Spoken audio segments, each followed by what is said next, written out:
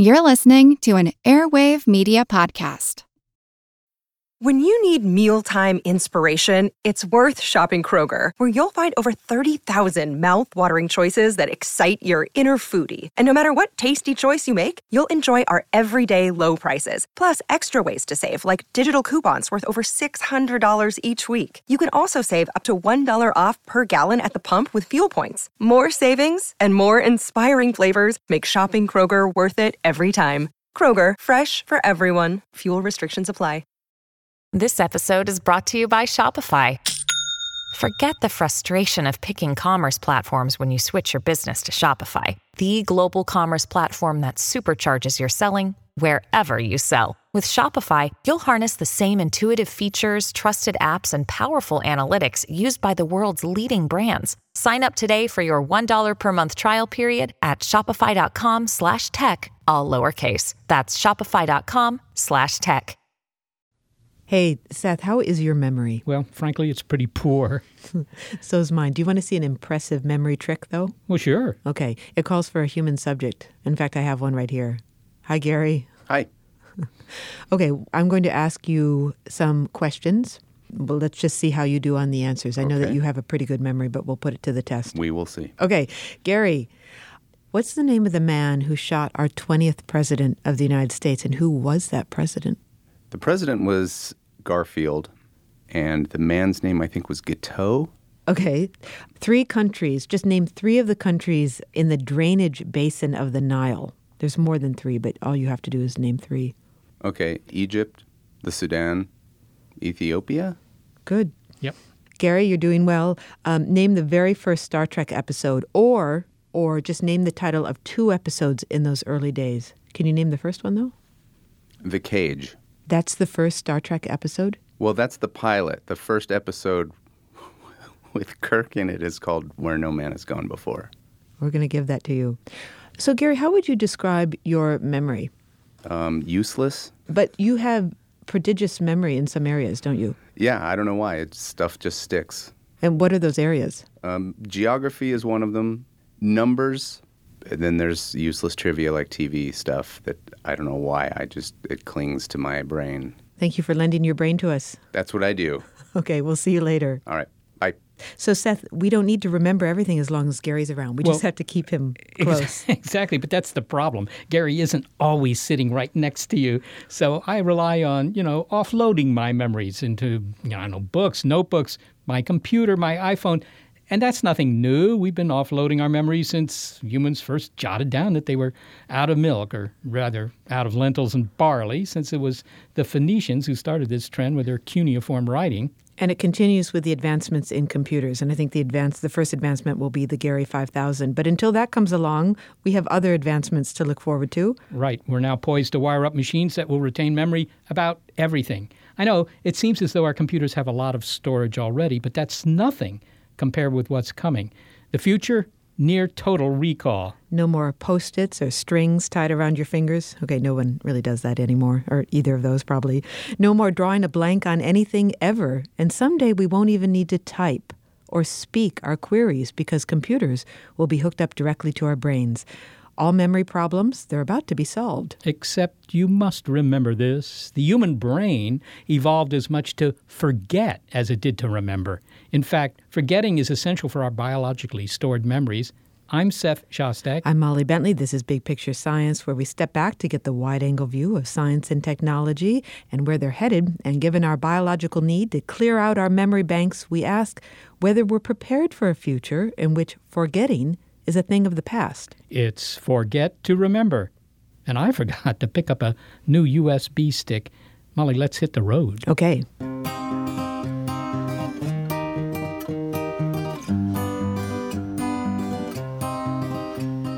Okay, look around at all these computer components here at Central Computers in Mountain View.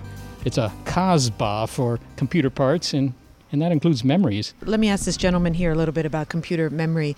Could you give me your name? Hi, I'm Ryan Driggett from Central Computers. Hi, Ryan. It's nice to meet you. Now, what device do you have here with the greatest amount of storage? What is that device and how much storage does it have? We have 4 terabyte hard drives. That's a 3.5 desktop hard drive, and that's the biggest we have right now. So you just talked about terabytes, right? Yes. Okay, I can't get my head around a terabyte. Basically, a terabyte is more than any home user will ever use. A terabyte of video is days and days of raw video coming out of a news camera. Okay, and would you be surprised to learn that there's more computer memory coming? No, technology is always advancing. We get new technology in weekly, sometimes daily, so I wouldn't be surprised at all. Finally, Ryan, how much does it cost to buy 4 terabytes of storage? Anywhere from about $200 all the way up to $400. Ryan, thank you so much. Happy to help. 4 terabytes, $200 to $400. That's $100 a terabyte. That's really cheap. But the thing is, if we came back here in 2 years, he'd be telling us about drives that might have twice that storage capacity. At this rate, you'll have a few hundred terabytes of storage on your laptop in less than a decade, Molly. Okay, so if we look at all these packages here of hard drives and so forth, when we talk about the future of computer memory, will it eclipse more than everything that's in this store here? Well, I don't know how much memory is in this store. It probably won't eclipse that, but it'll be so much that you won't have to go to the internet. Every time you want to know something, download something, get something, it'll be on your device. Did you get what you need? What are you here for? Yeah, I need a USB memory stick. That's around the corner here. Yeah, okay. I think I'll go for 64 gigs. And while you do that, there is one guy who can tell us about the coming memory revolution. Yeah. Well, let's learn about the MemRev. Yeah, the MemRev. Okay, he'll introduce himself. Now, pay attention to this. Good morning, folks. This is Ramamurthy Ramesh. I'm a materials physicist. I work on new materials, information technologies, sensing technologies. I'm currently the Deputy Director for Science and Technology for Oak Ridge National Lab. I'm formally on leave of absence from University of California, Berkeley.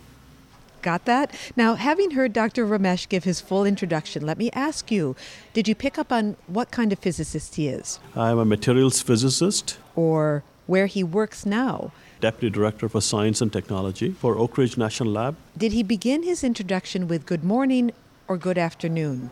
Good morning, folks. Didn't remember everything he said. Well, you know what? It doesn't matter. Dr. Ramesh isn't offended because he, more than anyone, understands that it soon won't matter what your gray matter remembers. Computers will hang on to the important facts of your life. But what's going to be truly revolutionary is the type of memory our computers will have. Because look, there are 2 types of memory today. Fast but expensive, like these memory sticks here and the RAM in your laptop. And slow but cheap, like those hard drives over there. That's long-term storage. But the revolution is going to obliterate the difference and turn 2 types of memory that we've had, really, since the invention of the computer, into one. They call it universal memory for obvious reasons. That's the type of memory you already have between your ears, actually. And so we say, what if we had a memory that looked and felt very much like the human brain, where you can store information for a lifetime, perhaps 80, 100 years. You could also store it for very short times. You can process it very quickly. That is the so-called holy grail that everybody, including Indiana Jones, is going towards. Well, okay, that includes you. You're looking for this ideal memory technology that's fast, that doesn't forget when you turn off the power switch, that can fit into a cell phone or whatever, and that doesn't drain the battery in 30 seconds. What sort of technologies are you working on to accomplish that? So you want something that has the feel of a magnetic material, which has spontaneously 2 different states that I can have for my ones and zeros. That's how I store information. You want something that looks like my semiconductor chip, which means I can access it with small electrical voltages. You want something which is very fast, maybe a nanosecond or faster. You want something which is essentially a few pennies per megabyte, which is very difficult to get.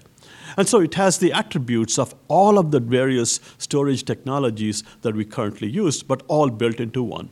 If I could give you an analogy, you want James Bond. James Bond is swashbuckling, he's handsome, he can use the Walther PPK like nobody's business, he can charm the ladies, he can do all of them. That's exactly what you want in this memory. Well, what could I look forward to? I mean, if I were to ask you, hey, I'm buying some sort of computing device, whether it's a laptop or a cell phone or whatever it is, say 15 or 20 years from now, would it have, more than a terabyte of memory that was, if you will, as fast as the RAM memory in my computer now? I mean, would it be this universal memory? And if so, how much would there be? It's coming to an electronic shop near you. It's happening very rapidly. There are many different pathways that people are exploring. The particular pathway that I've been exploring is something called a ferroelectric memory, which means you have two spontaneous charge states, an up state and a down state, which gives you the binary states that we want to use to store information. But there are other technologies, the so-called MRAMs, magnetic random access memories. There are memories which use other properties of materials. 20 years from now, the memory technology is going to look very different. Your computer is going to look very different. It may not have anything to do with the way we use it today. And that's the fun part of it. Well, maybe you could give me some examples of what I could look forward to if we had this, whether it's ferroelectric technology or some other technology. If I could get not a terabyte, but I could get 100 terabytes or 1,000 terabytes or whatever into every device I own, and it doesn't forget, and the disk doesn't crash and whatever. I mean, how's that going to change my life? Yeah, so how it changes your life. Think about this, right? In the early 80s, before the personal computer was invented, people used to do business with their lives very differently. Today, you can sit at home and do everything. You never have to step outside. So that is a major change in the way that we have evolved over the last 20 to 30 years using technology. Now, let's translate that to a memory device. What is it that stops us from doing huge amounts of information storage, for example, like the brain does? When you say a terabyte over what area? Ideally, you want it to be a small, compact system that you can put into your pocket and walk away with that much information. Medical information, here's a great example, right? You're sitting there in India, somewhere in a village or in Africa. You could have somebody with a cell phone and huge amounts of storage capability, store picture after picture after picture of the heart of a small child or something, transmit it back to Europe or the US, and do the diagnostics from there. National security. You're looking at so much of information, whether it's satellite information or audio, video information, that you need to store and process. So in many different spheres of life, you do need memory devices. All the way going back to the human brain. But everything is going to evolve so that it becomes completely solid state, completely robust, very flexible and very compact kind of devices. Well, where do you think this is all going, Ramesh? The memory devices you're working on now, those are things for, the next decade or so. But, if you say, look, I'm going to store data down at the atomic level, maybe right. 1 bit per atom or 10 bits per atom or something. People have talked about doing that. If you work it out, that means you could put terabytes of information into a grain of sand. How do you see the ultimate memory storage device? The ultimate memory storage device, in my mind, is the electron itself, right? Or the wave function of the electron. And so this is very early stage, not for storage, but people are using it for computing. Can I do quantum computing, where I use the many quantum states of the electron, of the wave function of the electron? So you could envision 30, 40, 50 years from now that all of these, what we think are really cutting-edge science ideas, are manifesting themselves where you're storing information not in a 100 nanometer size device, but in a single atom. So at that point, like what Dr. Emmett Brown says in Back to the Future, where we're going, we don't need big devices, we just need atoms. My goodness. Well, that sounds like a very interesting future, because I can imagine my cell phone might have information from the DNA sequence to what they look like to their hobbies about every person on Earth. I could just carry that around. I could have anything I could find on Google, just carrying it around, every movie that was ever made. This is all possible, isn't it? Absolutely, and it will happen. You could already see the precursors of that now. It's going to just happen faster and faster, for sure. Well, Ramesh, thank you so very much for being with us today. It's a pleasure, Seth. Thank you very much for having me on your program. Ramamurthy Ramesh is? Materials physicist, the Deputy Director for Science and Technology for Oak Ridge National Lab. Okay, so let's head to the car, and it looks like that's the way that computer memory is going. Yep, and you won't forget a thing. But that's not actually how biological memory evolved. Hey, Molly, I can't seem to find my keys. Well, you will find comfort in this, at least. Your brain Seth, actually evolved to forget. Oh, wait a minute, here they are. It allows you to function normally. Why, you must not remember this. Next on Big Picture Science. I'm Jane Perlez, longtime foreign correspondent and former Beijing bureau chief for the New York Times. I've been a foreign correspondent in lots of places: Somalia, Indonesia, Pakistan, but nowhere as important to the world as China. I mean, China is not dropping anti-democratic paratroopers into Montana. But of course, we did see things like the weather balloon/spy balloon riveting the whole country for a week. This is Face Off, an 8-part series in which we'll take you behind the scenes to key moments in the tumultuous U.S.-China relationship. We'll speak with a diplomat, a spy, a tech reporter, a U.S. admiral, even Yo-Yo Ma. Plus, my pal and noted China historian Rana Mitter joins the conversation. We'll look at what's driving the two nations apart and explore whether anything can help bring them back together. Face Off launches April 9th. There's one highly functional memory system that existed long before digital storage, before pen and paper, chisel and stone: your brain. It's actually amazing when you think about it. Through billions of neural connections wired together with electrochemical synapses, you can conjure up the names of your two best friends, or the pothole that sent you flying off your bike at age 12, the smell of your grandmother's molasses cookies. All those memories are there in your noggin. How much memory does the human brain have, actually? That's a good question for which there's no particularly good answer, apparently. There have been attempts to figure it out by counting all the neurons and the synapses and everything else in there, but it's not like just opening up your computer and counting the memory chips. Why? Why isn't it like that? It's because we can't just point to a synapse or a bunch of neurons and say, hey, that holds 8 bits or something like that. I mean, we don't know how it works quite at that level. Well, do we have any idea how much storage there is? I mean, just a ballpark. Well, the estimates I've seen range from about 1 terabyte to about 100 terabytes. Now, hang on. So a terabyte is what, 1 trillion bytes? Yeah, that's 1 trillion bytes. Okay, so somewhere between 1 terabyte, 1 trillion bytes, to 100 terabytes? Yeah, 100 trillion bytes. It's a lot of byte pleasure. But for comparison, I mean, the computers of the future, and we just heard that, will have many hundreds of terabytes. Okay, so you would think, hearing that all our archive needs are set. These digital devices will retain all that our brain can and more. They'll hold on to everything. And as technologists have discussed on Big Picture Science, one day we might even connect these powerful chips directly to our brains. Such brain-machine interfaces could help people who have physical limitations interact with computers, for example. But it might also allow anyone's brain to tap into this stored information instantly. Okay, so we're winning the battle of poor memory, and that sounds like a good thing, right? Well, yes, until you recall that the human brain evolved to forget things on purpose.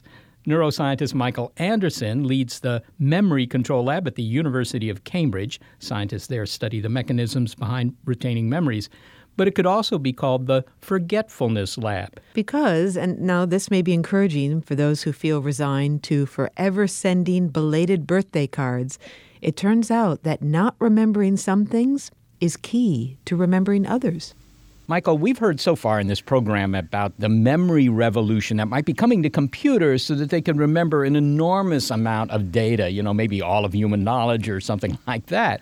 And eventually, maybe you could even put these kinds of memory chips into the human brain, all of which sounds great. I'd be scintillating at parties. But our own human brain purposely didn't evolve to remember everything, did it? Oh, absolutely not. There's a lot of weeding and winnowing that goes on from the very first moment that we encode information until we retrieve it later on. So is this a matter of storage capacity? I mean, do we not remember everything only because we can't? I think more remarkable than any issues of storage capacity is the problem of retrieving what we already know. We know a lot more than we're able to retrieve or remember at any given moment. I mean, a thought experiment I like is to ask people to try to remember every single thing that happened today versus last week, versus 3 months ago, versus a year ago, the same day a year ago. And by the time you get to 3 months, or certainly a year, you're not going to remember very much at all. Like, you'll be scraping to remember anything. But if I presented photographs or videos to you of things that happened on that day, chances are you go, oh, yeah, oh, that's right. That's what happened. I remember that. And so there's a lot of information that's there that you can't get at. I see. So, okay, but there's a reason that we're wired to forget, presumably. I mean, this is the result of evolution, so, we've been kind of fine-tuned for the kind of existence we're expected to have, I guess, living on the savannas, I don't know. It's not a design flaw in the human brain that we can't remember everything. No, I definitely don't think that. I think even if you could, you wouldn't want to remember everything, every minor, minute detail, embarrassment, painful moment, whatever. But there are lots of reasons why it's useful for people to forget. One more prosaic and the other more kind of emotional. The prosaic example is just that it takes effort to pull something out of memory, particularly if it's old or if there are lots of similar things in memory. So you spend neural processing resources just trying to pull something out. And in the process of doing that, you end up suppressing or inhibiting the information that got in the way as you're trying to remember. And that's one of the important sources of forgetting is that rejection process. The second reason is emotional. So if being reminded of something makes you feel sad, angry, embarrassed, ashamed, whatever, people aren't very motivated to keep those kinds of memories and awareness for very long. And so you push them out. And we've found that process of pushing memories out actually makes them harder to recall in the long run. And we know about the neural systems that produce that. Is this a kind of a zero-sum game, a kind of one-to-one trade-off? I mean, if I want to remember, for example, if I decide somehow to remember the details of my trip to Japan, I need to dump memories of the camping trip when I was 12. I mean, do I have to always replace something with something new or... That's funny. There's a famous quote from David Starr Jordan, who was the one-time president of Stanford University. He's an ichthyologist. He said, every time I learn the name of a fish, I forget the name of a student. That is particularly true when it comes to similar information. It's not like learning one new thing will make you forget everything else, even if it's unrelated, but it tends to happen when you learn two similar things. Like, for example, learning another language. People report when they learn a second language, they have a tendency to forget words in their native language. So there's competition between two languages. I know you've studied how we process the unpleasant experiences of our lives. What determines really whether we suppress or remember them? Because there might be some advantage in remembering painful things because we'll avoid making that mistake again. Mm-hmm. Absolutely. So I think it's important to just spend a second to talk about what it means to suppress a memory, because it might sound exotic. Really, it's not. It's basically what happens is, let's say you're walking around the corner and you see a car, the same car your ex used to drive, and you have that moment where you go, you're reminded of your ex and all the unpleasant things and so forth. So you step back and you say, I don't want to think about that, and you push that out of mind. That moment is suppression. And we study what that is, how it happens in the brain, and what are the consequences of doing that for later remembering of that experience. And we've shown that you're less likely to remember the thing that you push out of awareness in moments just like that. And so what determines whether or not you ultimately remember it or forget it? A couple of things. We're still studying this, of course, but a couple of things. One is your attentional ability. So we know, for example, that people with attention deficit disorder have a greater difficulty doing this. So if you think about it, what you're basically trying to do at that moment is ignore a memory and to push it out. And it's fundamentally attention. And if you have an attention deficit, it's harder for you to do. I think the second thing is the complexity and emotional intensity of a memory. I think it's far easier to forget annoyances and generally moderately unpleasant things than it would be to forget something that's truly horrific and complex. Well, finally, Michael, I mean, we're developing new memories for computers, new technology for computer memory that might greatly increase the memory capability of these machines that we carry around in our pockets, we put on our desks and whatever. And so they might have memory that actually dwarfs the memory that a human might have. Would they also have to learn to forget? I think so. I think the emotional and motivational reasons for forgetting wouldn't apply, but the functional reasons would. So, I was saying before, one of the biggest problems we face is getting at the information that we have stored. So you can imagine how that problem would be magnified if every single thing that one of these systems was exposed to was retained. So the problem of accessing the right information in the right amount of time and not making mistakes.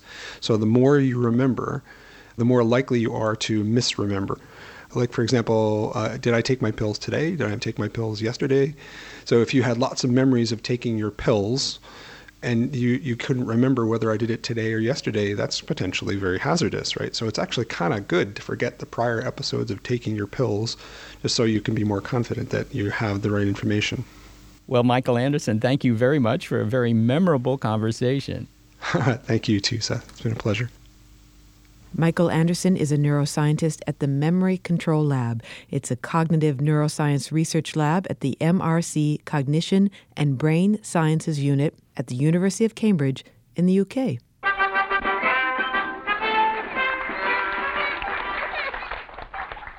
Ladies and gentlemen, I have the honor of presenting to you one of the most remarkable men in the world. Every day he commits to memory 50 new facts and remembers every one of them. Ladies and gentlemen, Mr. Memory. A question, please. Mr. Memory's prodigious memory skills made for quite a show in Alfred Hitchcock's 1935 mystery, The 39 Steps. But it also made Mr. Memory a political target after he memorized the details of a new secret weapon. And so in a dramatic-y, Hitchcock-y sort of way, it suggests the dangers of total biological recall. Now, we've just heard about how important forgetting is to preserving memory. But if you still yearn for infallible biological storage, we can glimpse what this might be like by studying individuals who do, in some areas, have total recall. Neurobiologist James McGaugh at the University of California, Irvine, studies a group of people who have extraordinary autobiographical memory. His work provides insight as to what happens when the brain won't let go of the past. If I ask them about what they did on any day of their life, say roughly after the age of 11 and 12, they'll be able to tell me with a high degree of reliability what they did on that particular day. And also, they'll be able to say what kind of public event of importance occurred on that day. So the way it works is this. I will say March 17th, 1994. That's my question. And the answer is routinely. Well, first of all, it was a Tuesday, if in fact it is a Tuesday, and they're always correct on that. So they know the day of the week for the date that I give. And then they'll say, well, on that day, nothing very much happened. I had a fight with my boyfriend or girlfriend, and then I went out to lunch with some friends, and then that evening we went to a concert. But that was not a particularly important day. Oh, by the way, that was the date that this rock star died of an overdose of a drug.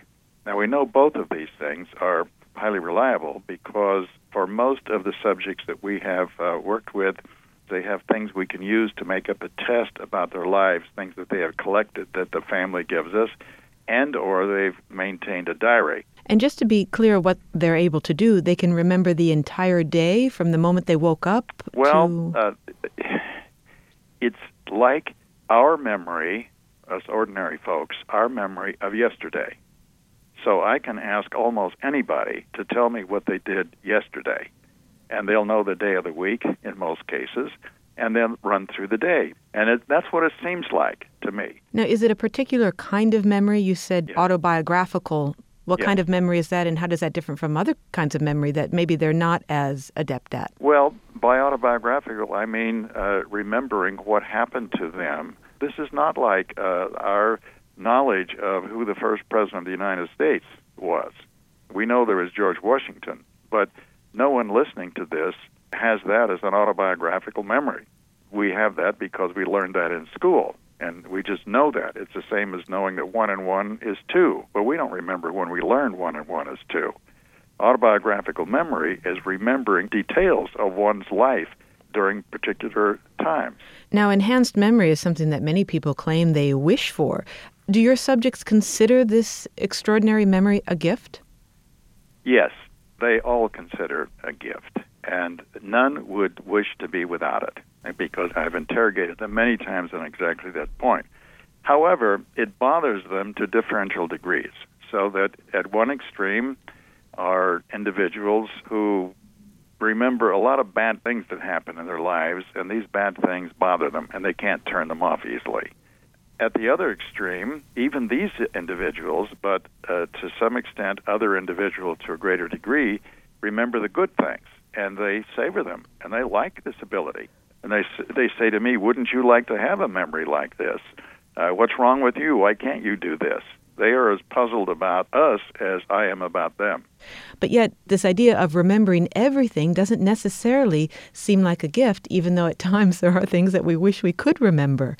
Well, that speculation has a lot of following. As a matter of fact, many years ago, William James said that if we were to remember everything, that would be as bad as to remember nothing, because you have too much. And that is my view of the ability to learn and remember everything, because everything is getting in the way of what you're doing at the time. It's important that we forget in order to get along in life. These people don't remember everything. What it is that the things that they have learned, they don't forget. It's a very different concept. It's not as though they're gobbling up every sensory experience that they have. I want to move on and develop this idea of the importance of forgetting. Yes. You said that it's important that the brain does forget some things, which will come as a comfort to people who do forget things, I think.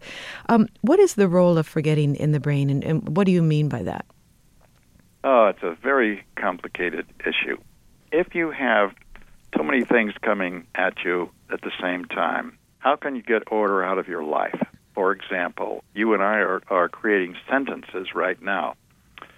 Too much information, readily accessible, readily available, would make it very difficult for us to articulate an idea and maintain a theme, because we would just be flooded with too many ideas at the same time. So, excuse me, just to be clear on this term, when you say too much information, do you mean too much from the past, or do you mean like all the stimuli going around me right now? Both. Okay. Both. Let me ask you just a couple final questions that are a bit speculative. What if we could enhance the human brain with electronics or something? One day we might be able to do that with drugs so that we could remember more. As a neuroscientist, how would you react to that scenario? I think it's a bad idea. I think it's a very bad idea for reasons that we've just been discussing, that to remember everything for us folks is not an important thing. So if we could remember everything, I don't see that there would be a serious advantage. It's interesting because it sounds like as a researcher who studies memory, you may think that we're a little obsessed with memory, humans, with improving it. Yes, over-obsessed with it. Most major drug companies have for decades tried to develop memory-enhancing drugs, and most people that I've talked to when I speak to public groups, I ask them to raise their hands how many would like to have a memory-enhancing pill. Most of the hands go up. And for ordinary experiences and ordinary memory, we can do better at memory enhancement ourselves simply by paying attention and then rehearsing material that's particularly important to us. We have all the machinery to do that, and all of the machinery they have is going to be at least as good as any conceivable memory-enhancing drug would be. James McGaugh, thank you very much for talking with us. Thank you. James McGaugh is a neurobiologist at the University of California, Irvine. And if you think you've heard bits of that conversation before, well, your memory is not playing tricks on you. It's part of an interview we aired with him in 2010. You know, what strikes me is that these people actually don't have better memories in some sense than we do. I mean, if you ask them about yesterday, they have the same level of detail that you and I would have. The problem is that 2 or 3 weeks later, I don't remember yesterday very well, and they still do.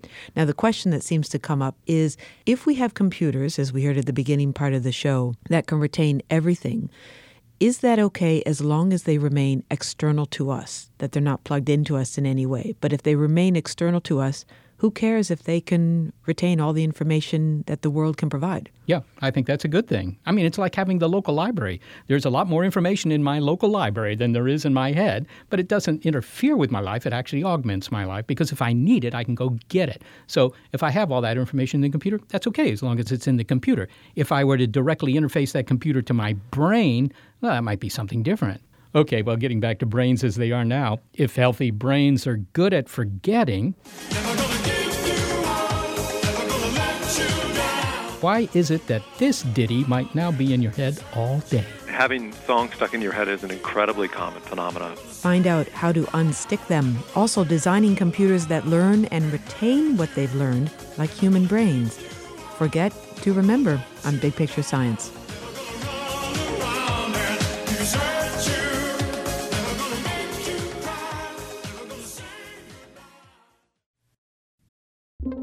With Wired Science, you can geek out all you want. It's a podcast for anyone obsessed with math, science, space, biology, or technology. And it provides in-depth coverage on current news and discoveries. From strange diseases that turn your tongue fuzzy to tech that'll help crops grow from space. New episodes are released nearly every day, and they're typically under 10 minutes, so you can easily make them a part of your daily routine. Listen in the morning while you're getting ready or during lunch while you check NASA's astronomy picture of the day. Check out Wired Science now, wherever you get your podcasts. That's Wired Science, wherever you get your podcasts. Yes, there are things we all wish we could remember, and then there are things we can't forget, even if we hold our hands over our ears and say, la, la, la, la, la, la. I got you, babe. You're humming it in the car, it loops in your head during staff meetings, and then hours later, tucked into bed, that same song plays in your head. You don't even like it. What's going on? Well, this phenomenon of this song in your head that won't stop, that's an earworm. That's right. That's what they're called, earworms. And it often happens to me. Only in my brain, it's not a pop song.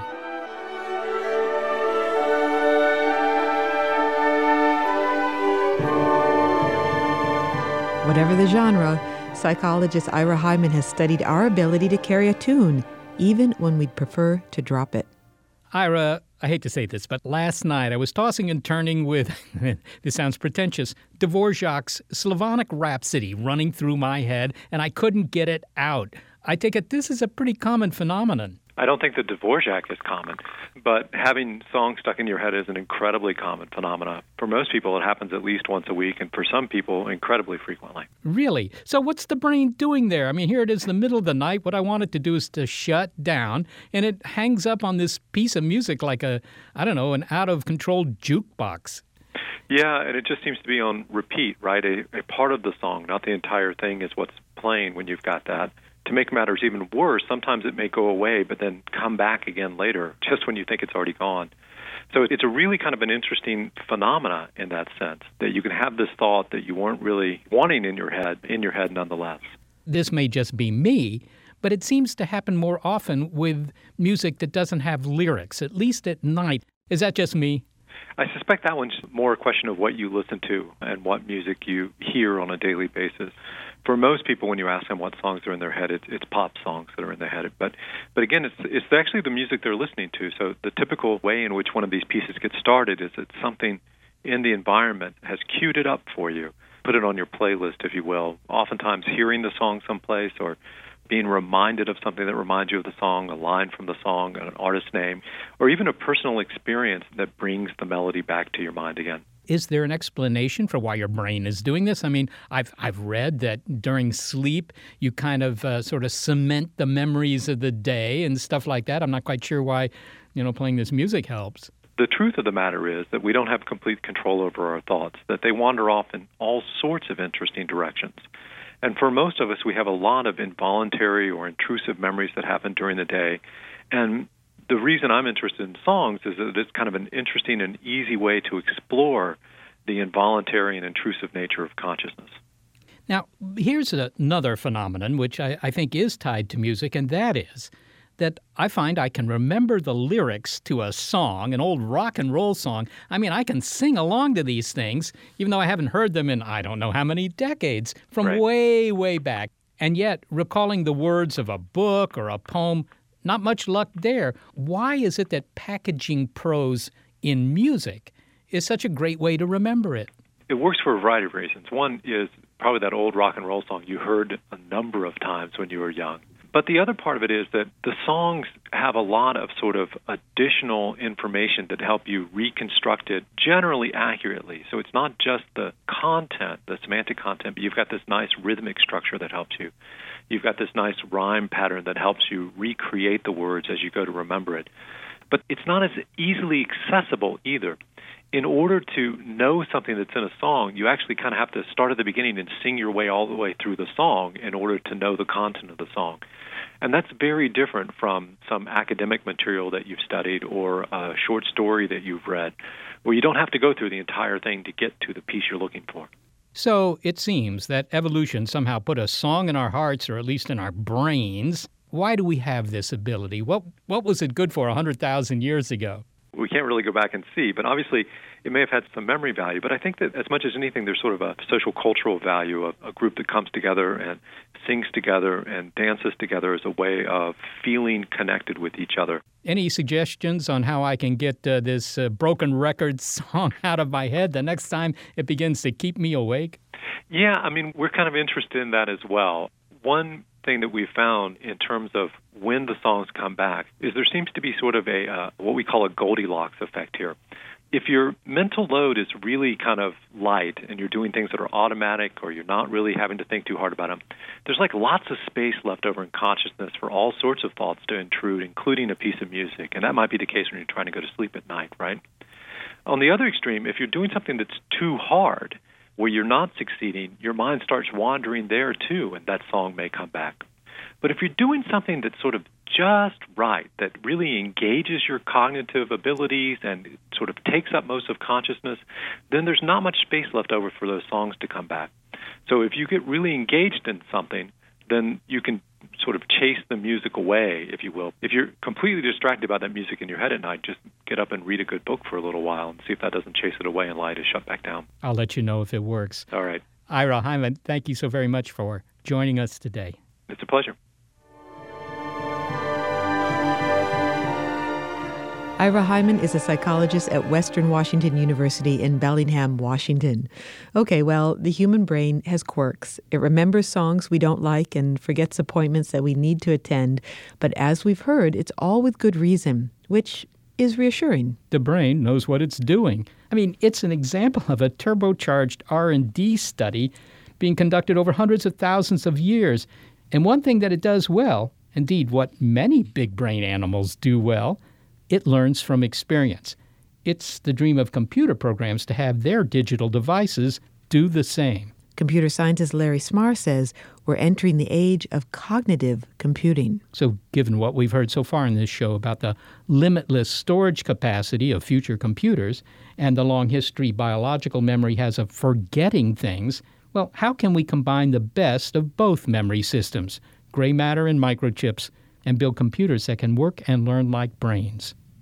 Well, it's all a matter of abstraction. As we learn more and more about the brain, as we sort of reverse engineer how living brains work from fruit flies up to humans, we are getting these aha moments where we say, oh, I see how that's sort of wired together totally different than the way we would do a computer. Like you might have, for instance, each neuron has a whole bunch of synapses that overlap with the others. And so maybe there's 100 or 1,000 interconnections between two neurons instead of just one interconnection, the way there would be on a computer between, say, two transistors. And so you think, well, gee, maybe I could start engineering in silicon this kind of overlapping connections. And so you're not actually, in a precise way modeling a neuron in silicon. You've abstracted a characteristic of the way the brain is put together. Let's look at one thing that the brain does well, and that is the particular way in which it stores memories and then learns from those memories. And one of the advantages, my understanding of cognitive computing, is that you can have computers that actually learn from their previous experience. Absolutely. I mean, think about a robot that's wandering around in the world. The ideal is to do what a young child, a baby, does when they're crawling around in the world. You see, they don't have a set of concepts like table and mother. They build those up by interacting with the world. And then their brain literally rewires itself to get to the point that they can actually stand up and walk, for instance. Well, that's what we want to do with robots. And for instance, the Brain Corporation here in San Diego is one of the companies that's doing that, computers that learn. And so with a learning computer, you actually get it to gradually make fewer and fewer mistakes at times until eventually it's just incredibly accurate. It's interesting because that brings in another dimension, maybe it's a sensory dimension, if you will. Babies learn about the world not just from the words that their mothers are speaking and the response and their imitation, but from sights and smells and touch and laughter and gestures. I mean, there's a lot happening for a child to learn and understand its world. And yet with a computer, it's data in, data out, and it's really just using one sense Right. in a way, isn't it? Well, what you're describing is 20th century computers, not 21st century computers. Think about your cell phone. I mean, this is what drives me crazy. There are a billion of these things, hundreds of millions of them that are very sophisticated smartphones. What do they have on them? They have cameras. They have multiple cameras, multiple video cameras. They have GPS chips. They know where exactly they are in 3 space. They have on board all different kinds of computers that allow them to do digital signal processing, regular sequential processing. I mean, think about the computer that can sit there and try to analyze, as the Google Brain project did, to figure out what's a cat by looking at hundreds of millions of pictures. It's all happening in the computer. And so we actually are building a planetary computer with billions of sensors of all different types all over the world, all feeding information in simultaneously to computers that are learning and learning and learning and learning deeper and deeper and deeper knowledge about the world and all of the people in it and all aspects of it. And that's the trajectory we're on for this century. But doesn't that also make you nervous? I mean, is that what we want, is a world in which the computers are automated or they're autonomous and they're talking to each other and humans are out of the loop? Well, this is a really interesting philosophical question. I've said for several decades that where we're going is we're going to each have personal assistants now embedded in things like our smartphone, but with all the wearables and coming, it will essentially just be part of you and you won't have to actually, carry it or look at it. And everything you do or say or look at or interact with, this thing is aware of and is remembering, and so it will become your constant companion. And I think a lot of the social issues that we have now about are the kids spending too much time looking at their smartphones, we're going a lot further than that. Are you spending too much time with your virtual assistant? Larry, what we've been talking about in the show, or one of the themes we've been exploring, is the difference between computer memory and human memory. And what we've heard from neuroscientists is that it is important what we remember, but it's also very important what we forget. Mm-hmm. So if we're creating computers that have any resemblance to how humans encode memories or how they learn, does that mean that at some point, if they become more human-like in their cognitive abilities, well, they also have to learn how to forget? I hope that computers will learn to forget. Anybody who's had the experience of their disk drive getting full knows that probably 90% of that could be thrown away and they'd never care. They never need it again in their life. But the computer can't do it. So the idea of a sort of self-cleansing memory and prioritizing things that are more important is something that we really would like to see cognitive computers be able to do. On the other hand, I think all of us have had an experience where someone just says something or you see a sight and all of a sudden a memory from 20, 30, 40 years ago comes brilliantly defined into your brain. And you would have absolutely said that that memory was gone, but it wasn't. The idea that it's not so much that computers will need to forget, but actually maybe human brains remember more than we realize. Well, the thing that I've talked about a long time is that, if you do a little computing of, say I had a video camera and a microphone that I put on my eyeglasses, now that was a long time before Google Glass, what would it take in terms of computer memory and speed to just remember everything that I ever saw in my life? And every word I ever uttered or heard. And the answer is we're passing that threshold right now. And so if you imagine that, you could sort of say, well, gosh, what was I doing on October 6th, 1963? And it would just essentially bring you up all that information. So essentially it would provide an extended memory. You did experience all of that. But a lot of it was thrown away by the brain just because you only got so much brain to store things in. This is a very interesting area. And I think this human augmented memory through these cognitive computers is going to be one of the things that's most helpful in the short term. Of course, we're talking about keeping the memory external to humans, but one day if you had brain-machine interface, you could connect the two in the computers, and all that memory and all that computing power would hook directly to our brain. Well, your eyes are part of your brain. Your ears are part of your brain. The nerves go out to, the cochlea and so forth in your ears or your retina in your eyes. And then you're using electromagnetic waves or, waves in the air for sound to connect to the rest of the world. If you have electromagnetic waves that are actually connecting your cell phone to the cell tower and then to the internet, in a way, humans already are doing this. So you're saying in the future that distinction between where the human brain ends and the computer begins may become even more and more fuzzy? Well, if you think about it, we already live in much more, I think, than people realize in a world where what we think is inside our head actually was outside of our head and then, got inside. And we can go back if you say, well, gee, I'd like to remember that exact wording of that sentence I read last night in the book. Well, you go back to the book and you reread it. Well, the book is an external part of your memory. So your answer to that question is yes, it is becoming more fuzzy. Yeah. I mean, the big reason that humans advanced so far compared to the species that came before them was the ability to store information outside of their bodies that survived them. So I just view the virtual cognitive computing as an extension of what we've already done over the last 10,000 years from the birth of writing up through where we are today. Larry Smarr, thank you so much for speaking with us. It's been a pleasure. Larry Smarr is professor of computer science at the University of California, San Diego, and director of the California Institute for Telecommunications and Information Technology.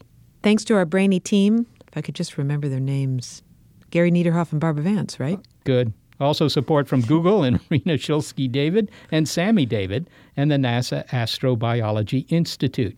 Big Picture Science is produced at the SETI Institute, and a big thanks also to our listeners. Your ears have been attuned to Forget to Remember, and as you do remember, there's more Big Picture Science on iTunes and through the link on our website. And while you're online, you could find and even download the Big Picture Science app.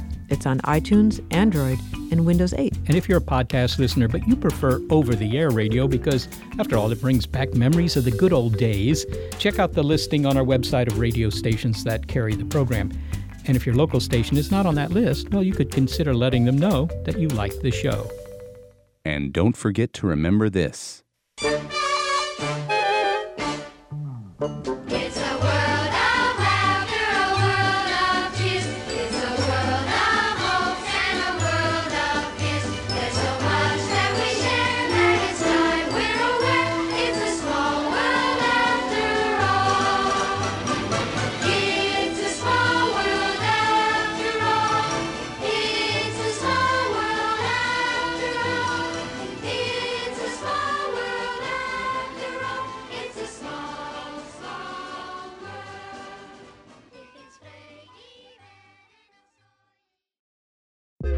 The world is constantly changing and transforming. Cut through some of the noise with What's New with Wired, a podcast that goes in depth on the latest news in technology and culture. Their award-winning journalism will help you make sense of what's happening in the world. Listen to What's New with Wired wherever you get your podcasts. That's What's New with Wired wherever you get your podcasts. Tech moves fast. So keep pace with the Daily Crunch podcast from TechCrunch. With new episodes every day, this podcast will give you a quick overview on everything you need and should know about startups, new tech, regulations, and more. Listen to TechCrunch Daily Crunch now, wherever you get your podcasts. That's TechCrunch Daily Crunch, wherever you get your podcasts.